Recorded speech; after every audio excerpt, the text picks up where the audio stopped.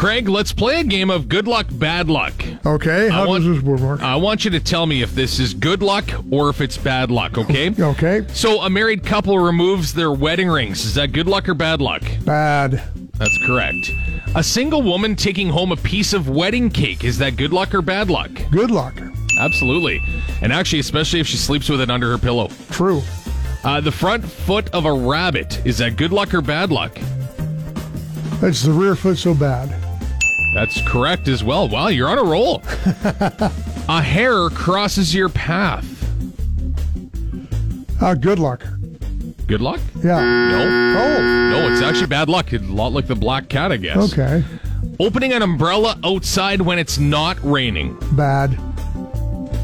No. It's actually good luck. It okay. wards off the evil spirits. Oh. Taking your old broom with you when you move to a new home. That's good luck. No, it's not. It's bad luck. See, I gave you bad luck by telling you you're on a roll. Yeah. Leaning a broom against a bed. Bad luck. That would be correct. And winning the first hand in a poker game. I wouldn't know. I've never won a hand in a poker game, so I'll say bad luck.